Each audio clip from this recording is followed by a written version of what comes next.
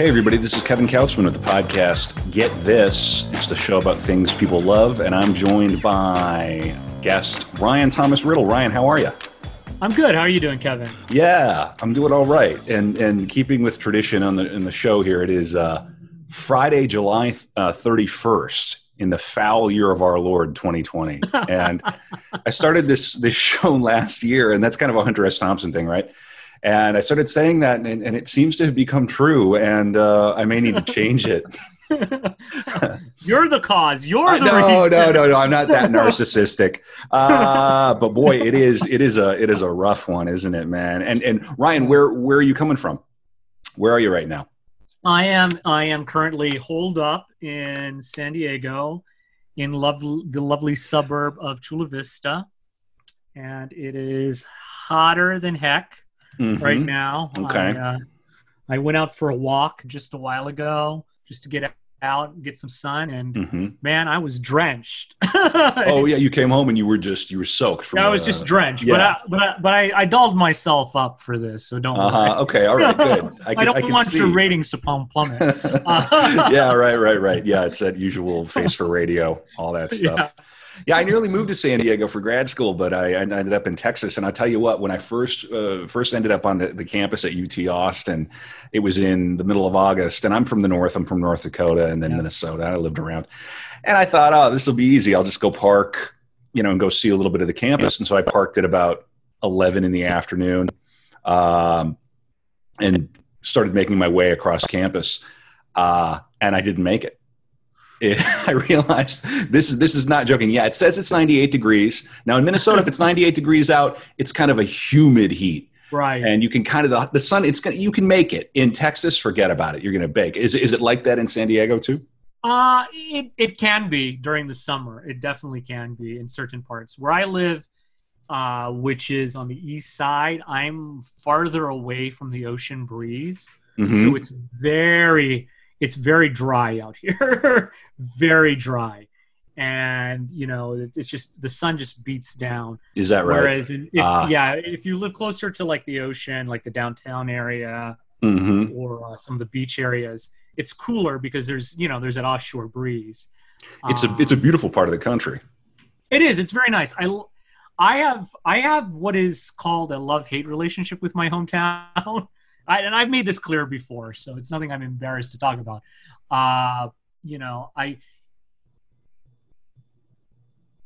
San Diego is a weird city for me. It's schizophrenic in a way. It has this veneer during the day, and then at night it's completely different. It's literally night and day, right? And when you're like me, you grow up and you're gay and you're liberal and you're like, I got to get out of this town. So I understand. I gotcha. I got to get out. So I moved to LA first, and then I went to San Francisco eventually. But it's a very beautiful town. It's very, very nice most times of the year. I can't complain because, in the winter, it's not that cold. It's a nice place to live. You kind of have to leave a place to find it, is a cliche, and I find that's true. Exactly.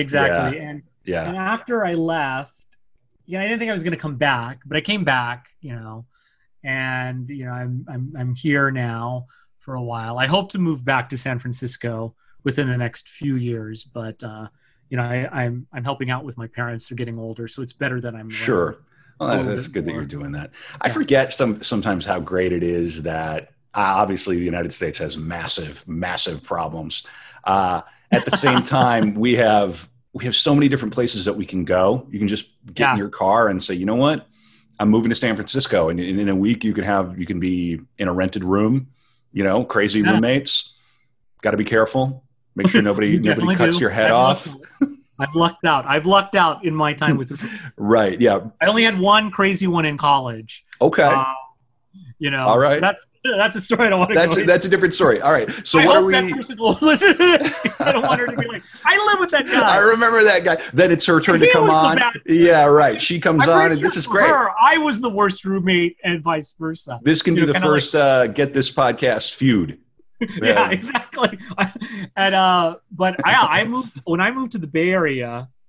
I just packed up my truck, At the time, I had an Xterra, an SUV, and I just shoved as much of my crap in there. Mm-hmm. And I drove up 8 hours to San Jose because I moved. I lived in San Jose first before I moved fully into San Francisco, and I got in my apartment by just finding it on Craigslist and sent a little deposit. I had friends that lived in the Bay Area. I said, "Go look at this apartment. Make sure I'm gonna not die, right? Or be in the safe area." And it puts the lotion in the basket. It puts the lotion in the basket. Yeah. Make sure there's no like scary psychos hanging out. So I moved up there, and it was a little rinky-dink studio apartment, $600 a month. Ugh. And at the time when I moved up there, I was only making about $500, $600 a week. I was making nothing. Wow. I was living a very artistic, bohemian lifestyle. Right. I mean, I had an air mattress, cardboard boxes for furniture. Oh man. My laptop. Cardboard boxes for furniture. Like, okay. I didn't have any furniture for the first year, right? Oh man. I just had an air mattress and boxes. Mm-hmm. I lived on $2 chuck, cheese, crackers, yeah, grapes. In San Francisco? No, well, in San Jose first. In San Jose. When I went to San Francisco, I had a better job. Gotcha. So I could actually afford to eat out and drink out and go to bars and sure, yeah, actually be a human, yeah. to because at that time I'd gotten out of journalism, so by that time I actually had a job that paid. When I worked in journalism, I was kind of like, oh my god, am I going to survive until the next month? Yeah, wild. But that's a job of passion. You don't do sure. That. Yeah. But yeah, it's like it was. Yeah, and then I finally moved to San Francisco, and I loved it there. I'm more of a city guy. I can't live in suburbs.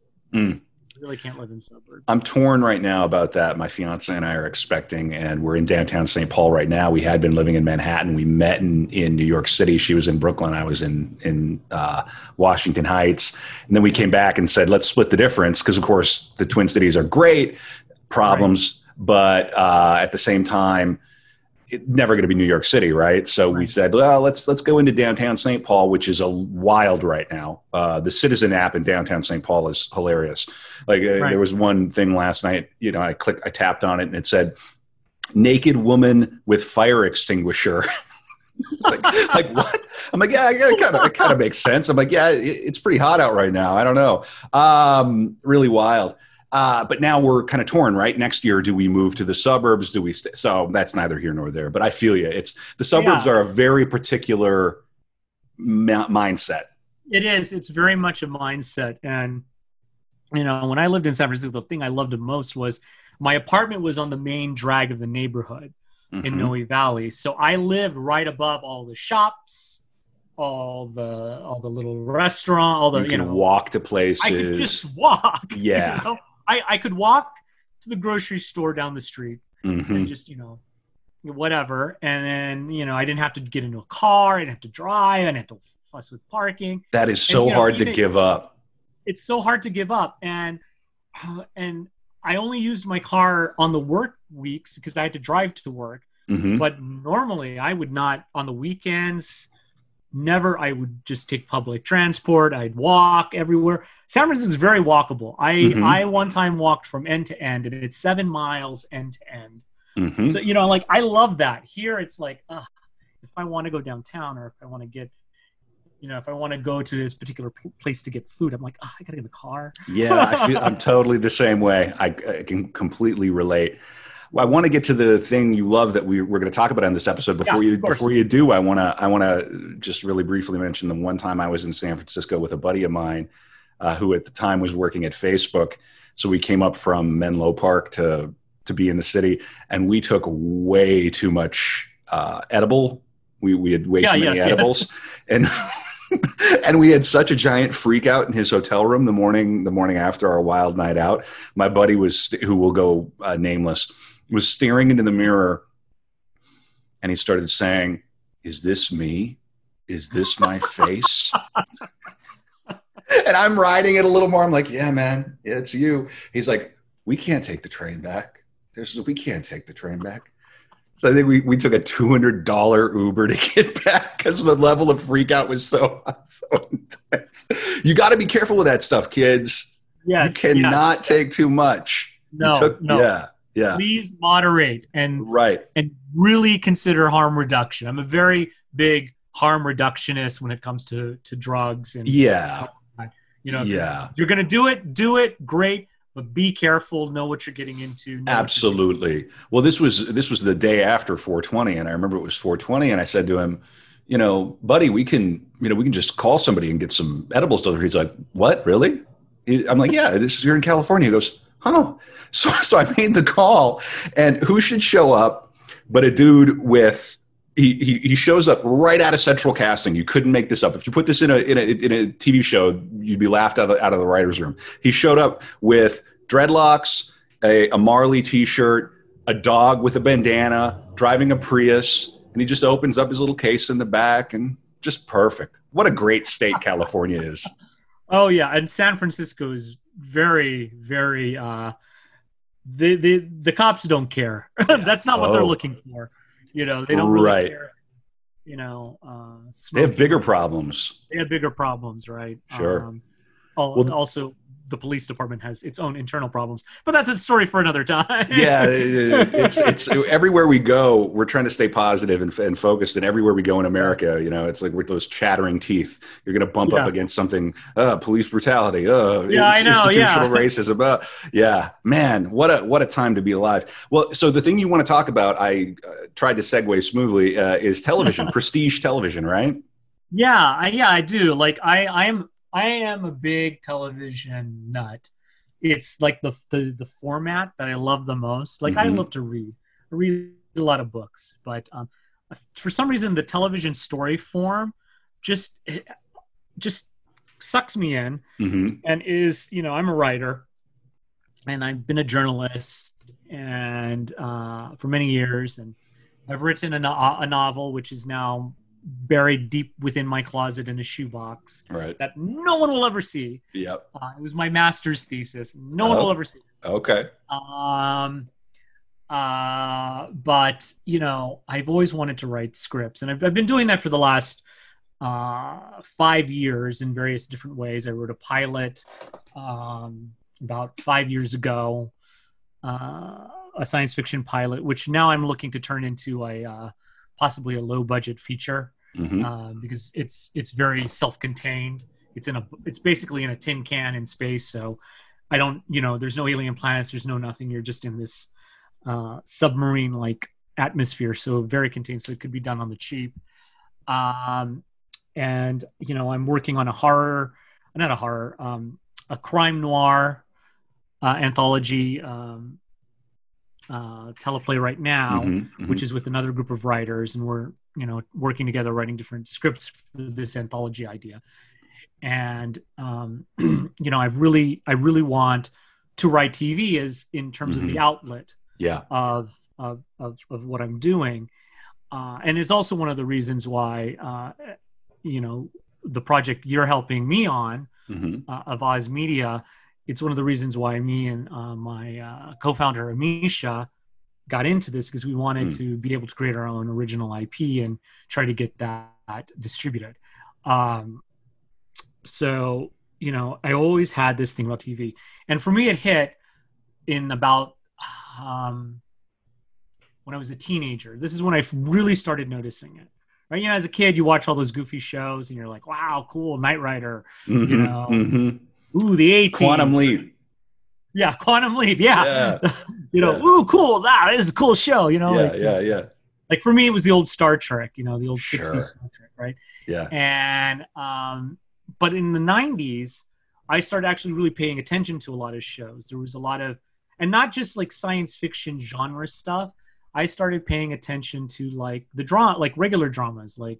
I would watch things like Hill Street Blues, L.A. Law, and then later ER, and then I remember when ER came out. I thought, I really liked ER. I was a teenager.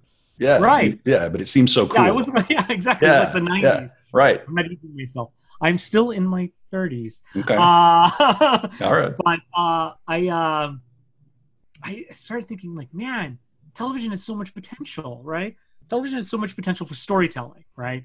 And then I started watching British shows. Oh, okay. Wow. Yeah. And then that really flipped the script for me. This was when I watched a show, and I don't know if you know it, but I don't know if a lot of people know it. And it's from the 60s. It's called The Prisoner, right? And it's just 17 episodes of this really weird, surreal spy show. Okay. But what it is it's this spy who resigns, and he gets sent to this place called the Village.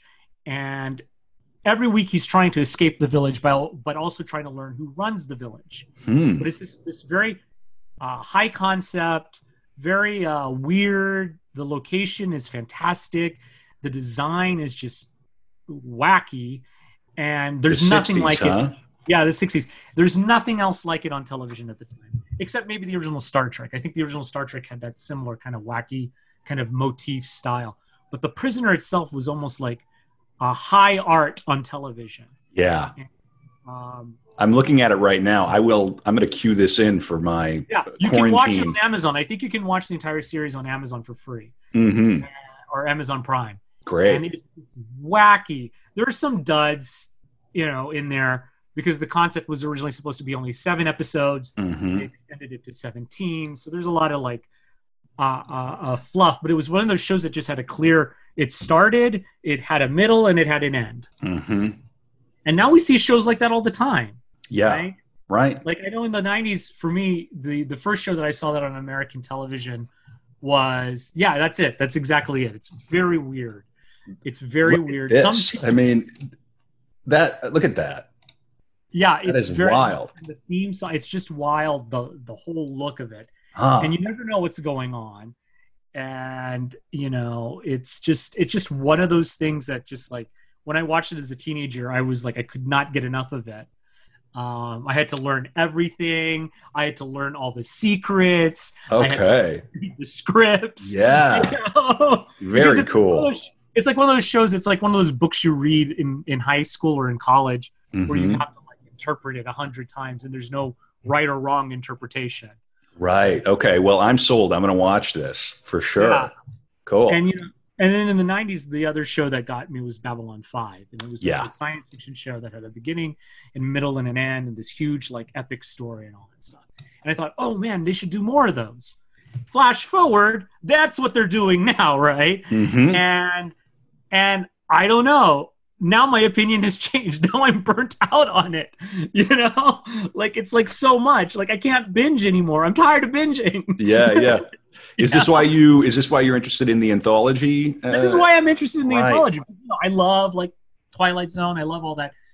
I love here's my big prestige TV that I really love. I loved Mad Men. Mad Men is great. So great. And it has this long story, this long arc, but each episode is individual, and you can actually just watch an episode and then walk away, right? Now, take that and say something like, what's a good show to say? Say something like a Sense8. A Sense8, you got to watch the whole thing or you're screwed all the way through, right? Mm-hmm. There's no stopping, right? Right. Or The Expanse, right? Like last season on The Expanse, you just have to watch everything, right? Galactica, Battlestar Galactica. Oh my God. You missed an episode, you're screwed. Yeah, you can't follow anything. I'm like, who? What? What? How is he's a what now? Yeah, right. It is a lot. It's a lot. And it's like, oh my gosh. And there's so many of them now. And they're all written like that. Right. They're all written in 10-episode movies.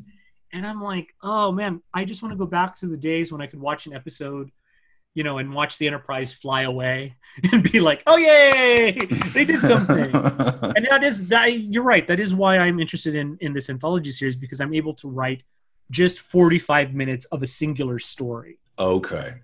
And I don't want to have to write. I don't want to have to write 10 in episodes. Season 5, we discover. Yeah. Season 5. Here's the big twist. Right. And I don't know if I'm that kind of writer anymore. I don't know if I'm like the big twist kind of writer. I like very methodical kind of slow burns and that revealed character that isn't like this big, like huge emotional, kerfuffle or something of that nature. And maybe it's because I watch shows like The West Wing and, Mad Men and all that. Maybe I'm just like, I like that kind of understated writing. I don't like the whole like overblown stuff anymore. Mad Men is in that sweet spot where you don't want to miss an episode, but if you do, you can dive right back in, like you said. Yeah, exactly. You can catch up easily. Right. Somehow. And the characters are so fully formed and the nuances in every scene, and you can kind of make out a lot. Right. Yeah. Great show. And you could pretty much just like start a new episode going, Don screwed something up. Right. That's all you need to know to get into an episode of Mad Men is Don screwed something up or screwed someone. Yeah, right. So indeed. Like one of those two things. Who's pregnant now? Yeah, who's pregnant? Who had the affair? we were batting around the idea that there could potentially one day be a Mad Men type series about some young person coming into their career in Manhattan right after Sandy, and then the show could go right to the point of COVID, because it's like this little slice of time in New York City that will never be the same. It's never going to be the same. Those 6-7 years. Wild. Yeah, it's true, because the whole world, I mean, it's so funny because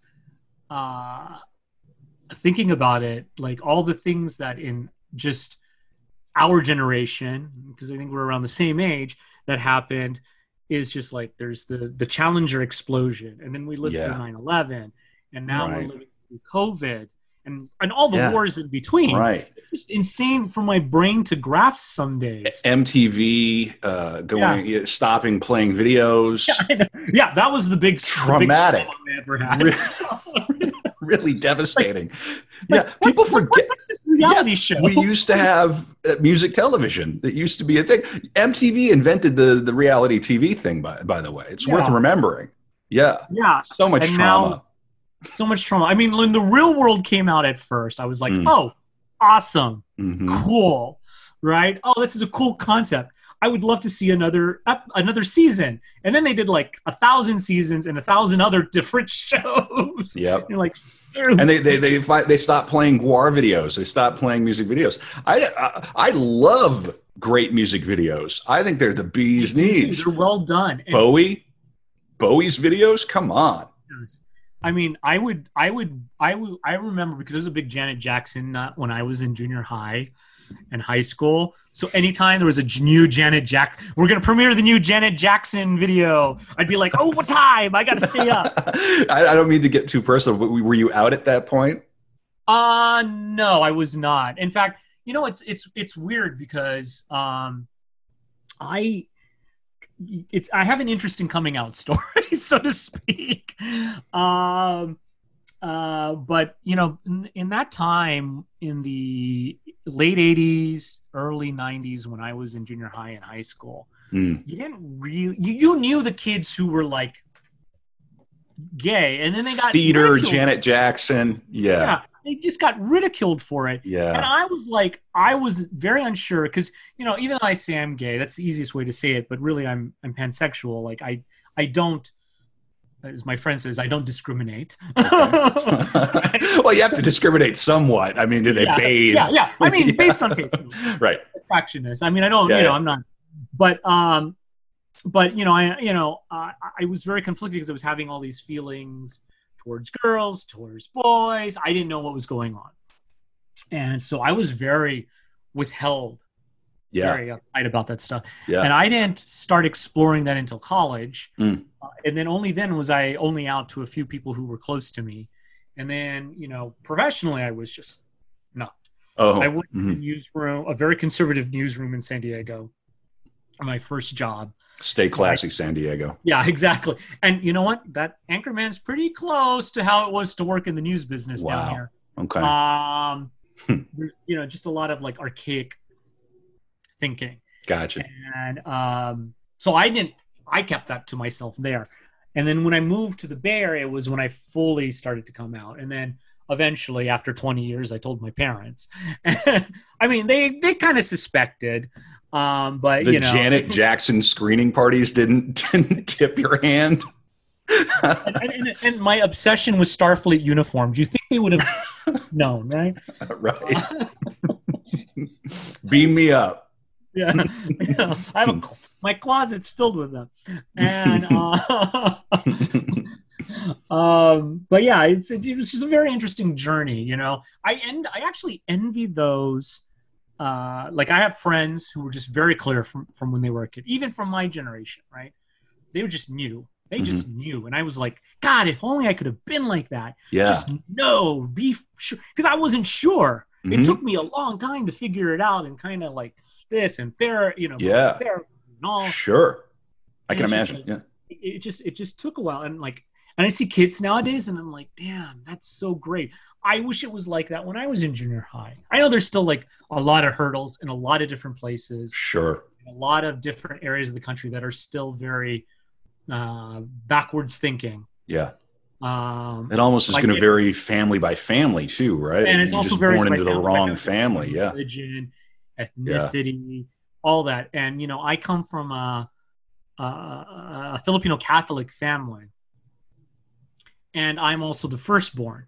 So there's a lot of expectation on the firstborn in a Filipino household. Now my father's American, you know, well, so is my mother too, and I'm American. But, you know, my dad was born here, and then he met my mother in the Philippines. So he's a little more Americanized, but my mother still has a lot of the Filipino cultural, you know, thinking. And so there was always this expectation that as the firstborn, I'd get married first, I'd have grandkids, I'd have da-da-da-da-da, and that didn't happen. You know, and then I felt like, I got to tell you this thing, and then I'm sorry, I don't want to disappoint you, but I got to tell you this thing. You know, but she was very understanding and, you know, very, very supportive. But, you know, it's just, you know, it is that cultural, sometimes that cultural imperative. And that's also one of the reasons why I took so long was, you know, I didn't want my mother to know for a long time. You know, I always used to say the two things that, you know, if my mother went to her grave not knowing two things about me, I'd be okay. And that's my sexuality and that I'm an atheist, you know, because those are the two big things that will break her heart. Yeah, right. I come from a Catholic family. I understand to a point. Yeah. Are there a lot of Catholics in the Philippines? It's the predominant religion because the Spanish conquered the Philippines, and they stayed there for about 500 years. So the Philippines and Mexico have almost a similar history, right? And we were conquered by the Spanish. We eventually got well, not me, but you know, they eventually revolted and they got the Spanish out. But yeah, that influenced a lot of our culture. You know, we have Spanish words, we have some Spanish customs, but mostly the Catholicism, and that became the prominent religion. But there is also a large contingency of Muslims as well in the Philippines. So those would be the two predominant. Islam and Catholicism would be the two predominant religions. Well, and how did you come to atheism? How did that happen? Was it all the television? It was all this. Sometimes I blame Star Trek. Yeah, right. Well, I used to joke. A friend and I used to joke like you can't be a Trekkie and not and believe in God, but that's not true. A lot of people who are Star Trek fans actually have a strong faith. And I've seen Patrick Stewart act. I think there is a God. Yeah, so, I've seen him do Shakespeare. Yeah, that's not a requirement to be an atheist. Right. I know that I have a lot of friends that are Trekkies that are of the that have a faith. Sure. But for me, I was a kid. I never believed in it. I just from the get go as a kid, I never bought into it. Huh. And I tried. I went to CCD. I went to catechism and all of this. Yeah, catechism and all that. And you know, I even went to church up until my 30s. Oh, wow. I went to church. You know, and then I almost married someone who she was very religious. So I went to church with her, but for her, not for me. Sure. And I just always knew, you know, I always knew that I didn't have a belief in God or the belief in all that. I think there's some good things in religion, but you know, like I just didn't feel like my heart wasn't in it. And I think you have to have a heart to have that sort of faith and devotion. And I didn't. And to me, that was just something I just didn't need in my life. And I finally just kind of said, yep, that's it. I'm not going to make the decision. I'm not going to participate anymore. Yeah, exactly. Yeah. And my mom, my mom sometimes has a hard time with it. She doesn't exactly understand it. She still thinks oh no, you're going to go to church. I'm like, no. Eventually, yeah. Yep. And here's the thing about my atheism, because I really don't like the atheist that push it on other people. That says you have to not believe. I don't believe in God. It doesn't exist. I go, yes, it doesn't. I don't think God exists.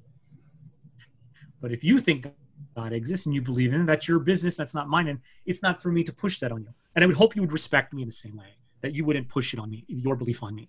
That we can be friends. That we can get together. We can have fun. We can enjoy each other's companies, and have other things in common if we don't have that in common. Right. But respect each other for having those beliefs or those.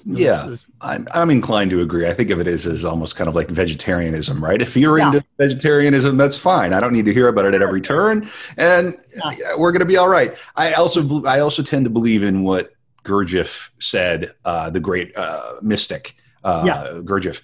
He said, religion is not what a man believes, it is what a man does. And I think that's really critical. That's very good. Yeah. I think that you got a lot of people. Yeah. You have a lot of people going around thinking they're one religion, and in fact they're not. And we don't even, this is how ideology moves through the world. We don't even recognize that we're acting out the imperatives of a given ideology, because that's how they work. Right. So. And then there's the unfortunate part of our society that uses religion as a mask for poor behavior. Mm-hmm. And, we've seen that all throughout history. And, we have people who say they believe in a certain tenet of things, but yet act the opposite. And that's the unfortunate part. Yeah, without a doubt.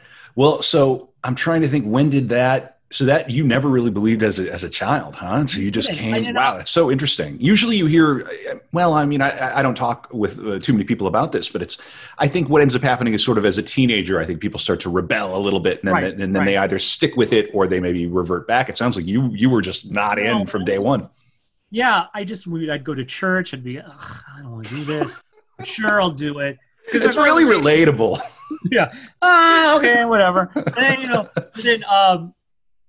there's a comedian, a Filipino comedian. What's his name? Rex Navarrete. He has this wonderful bit about being a Filipino kid in church, and it's like all you hear is the priest going, you're not really paying attention, and you're goofing off, and your mom's yelling at you, and all this stuff, and which is similar to my church going experience. This guy right here, hilarious. Oh, he's hilarious. Nice. He's hilarious. I look up his stuff on YouTube. He cracks me up all the time.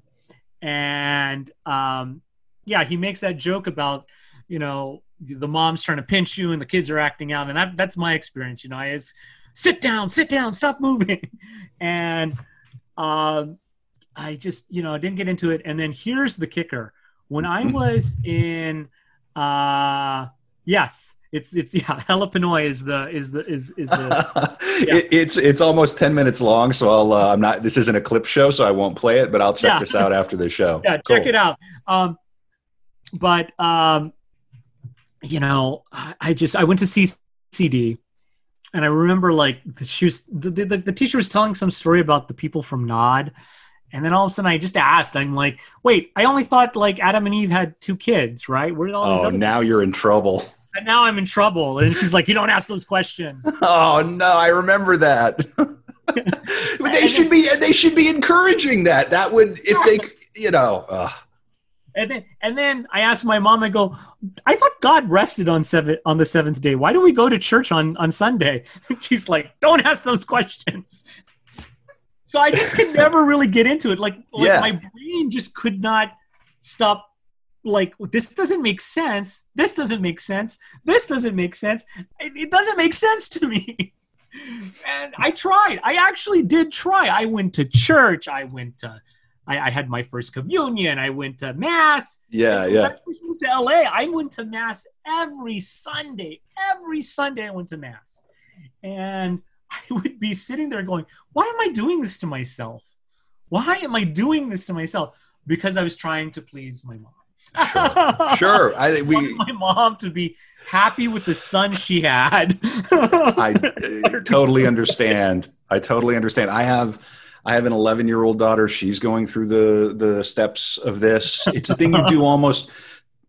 It's an obligation. You feel somehow obligated to do it. And we're expecting. I'm expecting my first with my fiance now, and it's the family with family's Catholic on all sides. And it's sort of like, well, we're going to do the baptism and we're going to, but it's very strange. Very strange. Very strange. And you know what? I'm baptized. My brother's baptized. Sure. It happens. I mean, there's nothing that I could have done as a baby that could right. Right. Yeah. It's more about the first communion. And then of course, confirmation. I was never confirmed, but I think there's a part of it too that I do enjoy because there is that familial thing, right? There is something about it that brought my mom and my brother and me together, right? Mm-hmm. I love Christmas too. Like, here's the contradiction, right? Here's a lot of contradictions. I'm a human being, so I'm entitled to my contradictions. But I love Christmas. I love it. Who doesn't love? Yeah. It's like, oh yeah, I don't believe in that, but I love the holiday. I love the atmosphere. I love saying Merry Christmas. I love how everyone's happy. I love saying, even like Happy Hanukkah and all that. I just love that season. It is pretty special. Yeah, it's very special. And I know, like I could be a jerk and be like, well, historically, Christ was probably born closer to March and da da da da da. Yeah, right. Everybody loves that guy at the party. Yeah, everybody loves that guy at the party. Just drink some nog. Come on. Loosen up. Jeez. Guzzle some nog, buddy. Guzzle some nog. Well, what's a Pinoy? Is that a slang for, can I say that without sounding like a jerk? Yeah, you can say that. No, okay. It's Pinoy. Pinoy and Pinay are like vernacular for Filipino and Filipino. Gotcha. It's kind of like a common thing. It's like, and we say it a lot, although, now there's a larger movement in terms of being a little more inclusive, because Pinoy, Pinay, Filipino, Filipina is very masculine and feminine. And so to be a little bit more inclusive of like non-binary and all of that, there's a movement to say just Filipinx. And I think Latinx, the Latin community, the Hispanic community has already taken this. They say Latinx. Mm-hmm. So there's also a movement in the Philippines to do that. And I'm not going to get canceled for saying these words, am I? No, you're not. Okay. No. I had a friend once called me the whitest guy on the planet. No. I guess I'll take it. I'm German Irish. That's okay. I'm half white too. So yeah, all right. Yeah, half white. It's so funny, right? I get it. Yeah. Everybody's somewhere on the list of the espresso. We're all somewhere. We're all coffee. I mean, we're all from the same place anyway. We come from the same gene pool in Africa. So. Adam and Eve.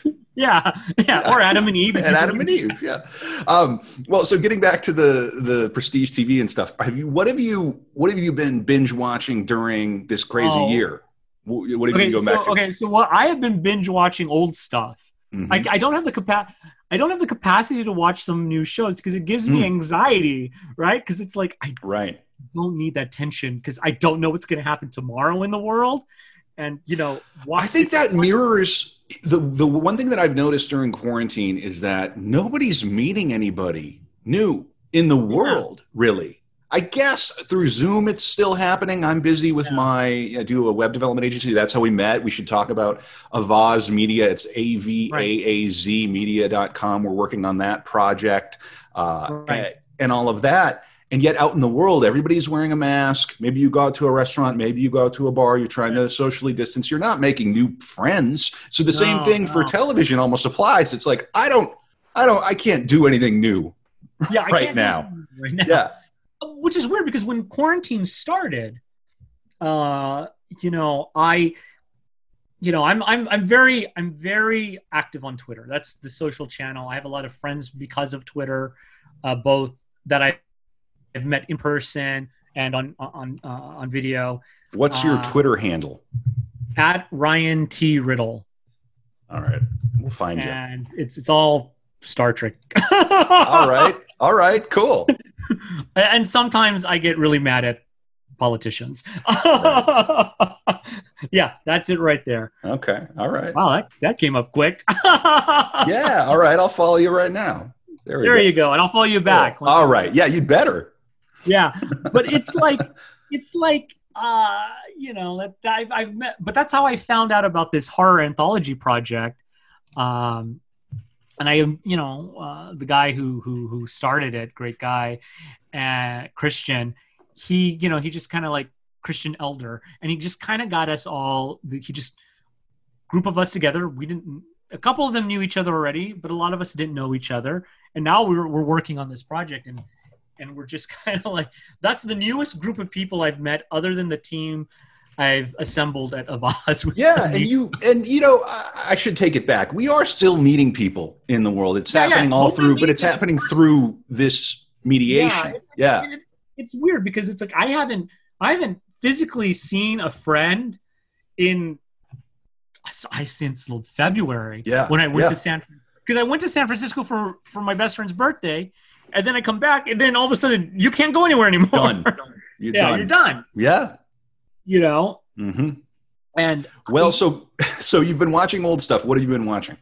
All right, so I've been watching a lot of the old Star Trek. All right. That's my go-to. Whenever I feel crappy, if I feel bad, if I feel like I just need a break from the world, I throw on an episode of Star Trek. Star Trek has gotten me through a lot. It's gotten me through some mental health issues, some addiction issues, and all of this stuff. And it's been the one constant in my life. And you're an original OG. OG. Spock. Kirk and Spock, McCoy. I have. It's Chekhov, Hulu? Is it Uhura? Uhura. I've got my old school phaser. All right. Yeah. Just so that I can, punish any naughty writers on my team. And my room is filled with all sorts of stuff. I'm a big Star Trek and then also Superman fan. So I have a lot of Superman memorabilia as well. And that's the other thing I watch. Like, I've been watching a lot of old Superman cartoons, movies and stuff like that. But those are my go-to. I've also been watching a lot of like old sitcoms. Yes. See, exactly. There you are. That's me. Thank you, Kirsten, for the wonderful art. Peniel Colada at Peniel Colada on Twitter does these psychedelic portraits. Pretty fun. I really love my eyes in that last picture. It makes me feel like I'm like space madness. Yeah, right. Cartoon space. Yeah, madness. Space madness. There you go. Nice. Awesome. Cool. But I've been watching a lot of that. But I've also been watching a lot of old sitcoms, like Frasier. Okay. I can get behind Frasier. Yeah, Frasier's great. I love Frasier. Seinfeld. What can you say? The greatest. Yeah, exactly. Yeah. The classics, right? I've been watching a lot of. Go ahead. Ask, did you ever watch Black Books? No, I haven't. Let me turn you on to Black Books. It's a British sitcom about because I was about to mention one. It is about a curmudgeonly used bookstore owner who hates his customers, and it's played by an Irish comedian whose name escapes me, but I saw him do stand. He's fantastic. I could look it up, but they're great. It's Black Books. Okay, Black Books. So if it's on BritBox, I will watch it. It will almost certainly be there. It is so funny. And I worked at a used bookstore for a period of time, so totally relatable. Anyway, you were saying? I also I worked at a college used bookstore. I didn't work at an actual used bookstore. This one was right off campus. I can still smell it, that old I was on the one in campus. Yep. I've been watching a lot of episodes of Are You Being Served, which is this raunchy British comedy from like the 70s to the 80s. And I mean, you couldn't You couldn't put that on the air today, I don't think. I think you'd get like tons of letters from every organization going, I don't know about this show. That's the good stuff. Right. So it's Dylan Moran, Graham Lennon, and he's quite famous. Yeah. Wonderful. Black books. And, it's this used bookshop in London. I've spent quite a lot of time in London. That looks like I've seen that bookshop.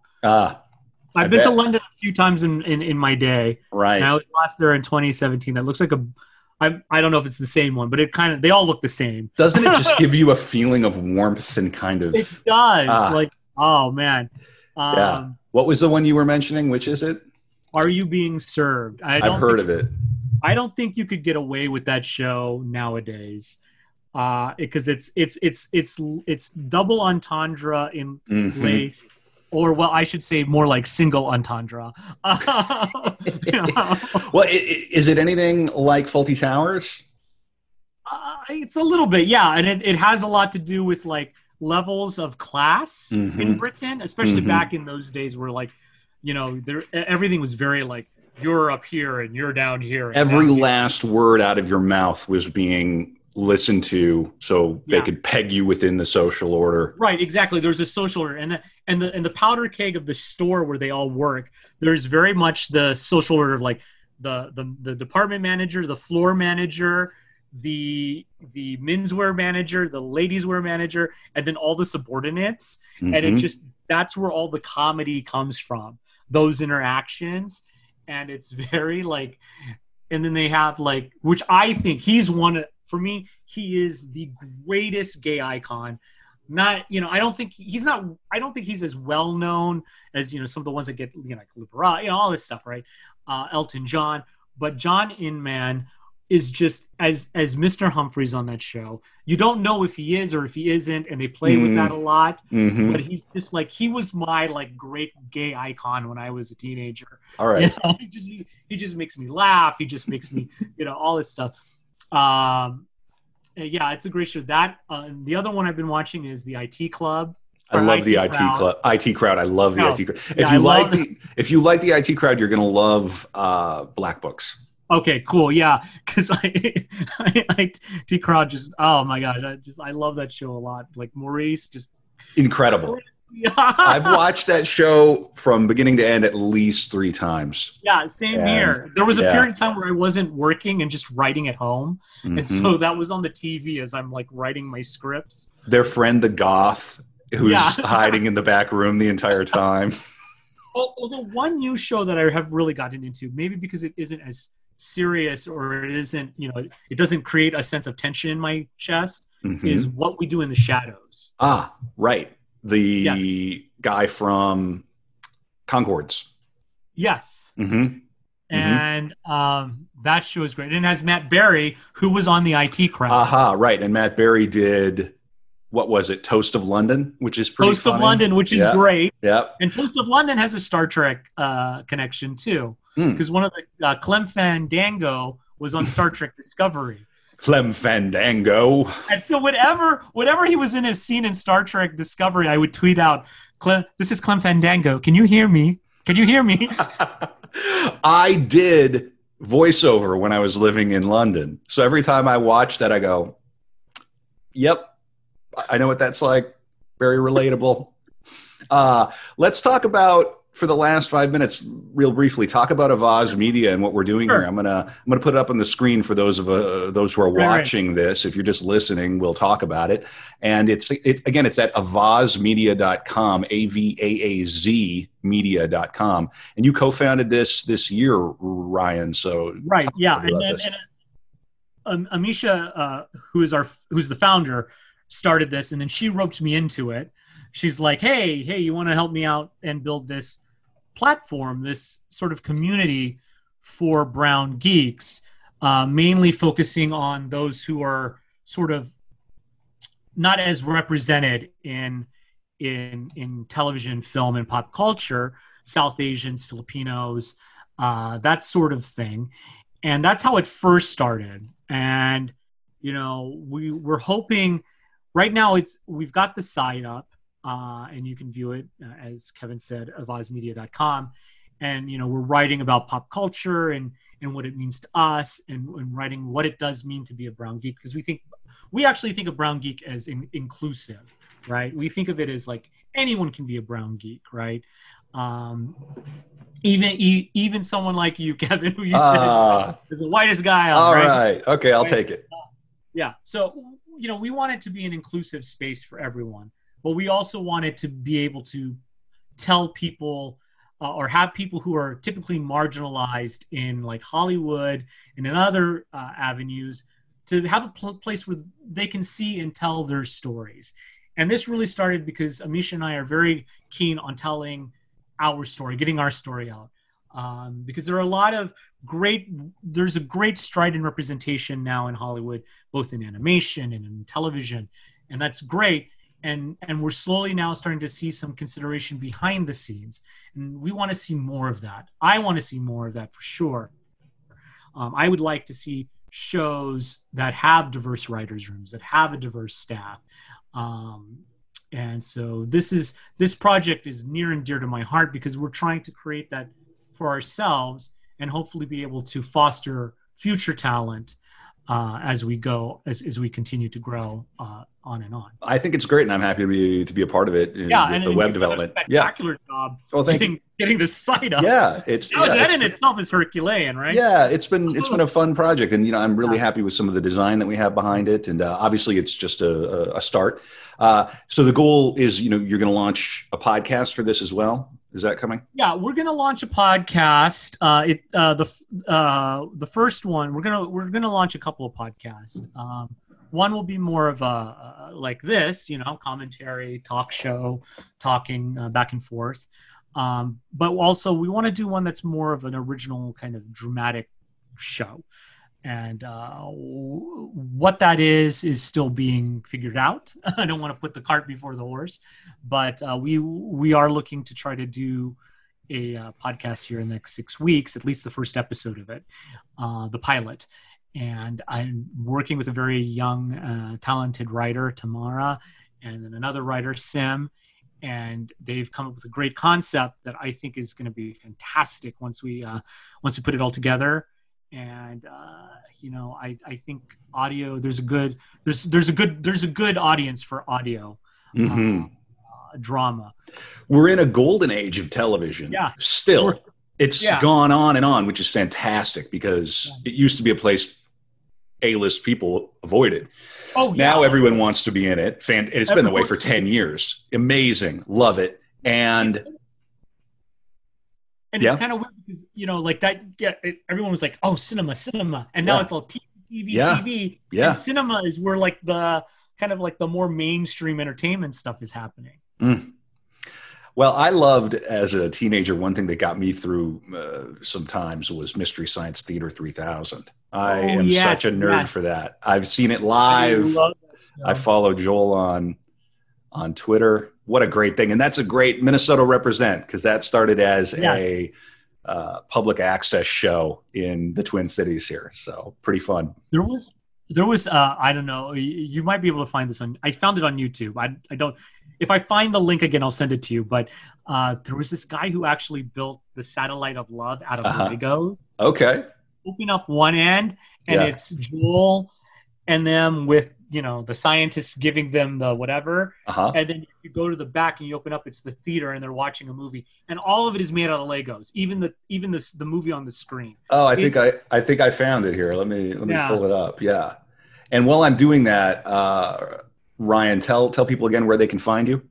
Yeah. You can find me on Twitter at Ryan T. Riddle. And you can follow me there for more time and space adventures. Yes, that's it. Amazing. Yeah. And there's the cinema, the movie theater is right there. Amazing. And all the hallways to get there. Yep. And then you can also find me at avazmedia.com, where I've written a few articles. And you can also look me up on my own personal website, RyanThomasRiddle.com. Ryan, thanks for coming on the show. Let's do it again after your podcast comes out. The Avaz stuff takes off. We'll do it again in the future. But I really appreciate you coming on. This is great. No, this is great fun. Thank you for having me. Yeah, I hope it went fast. No, it did. I didn't even notice that an hour went by. Yeah, there you go. All right. So it's one one less hour we have to spend in our own heads during the year 2020. Exactly. Exactly. And I'm Kevin Kautzman. This is the Get This podcast, where wherever you find your podcasts, it's getthisShow.com, iTunes, Stitcher, Spotify, now YouTube. And I appreciate you listening, watching, wherever you are in the world. Take care of yourself. Beam me up, Ryan. There you go, buddy. Later. Take care, man. Nice work. All right, later. Thanks. Yep.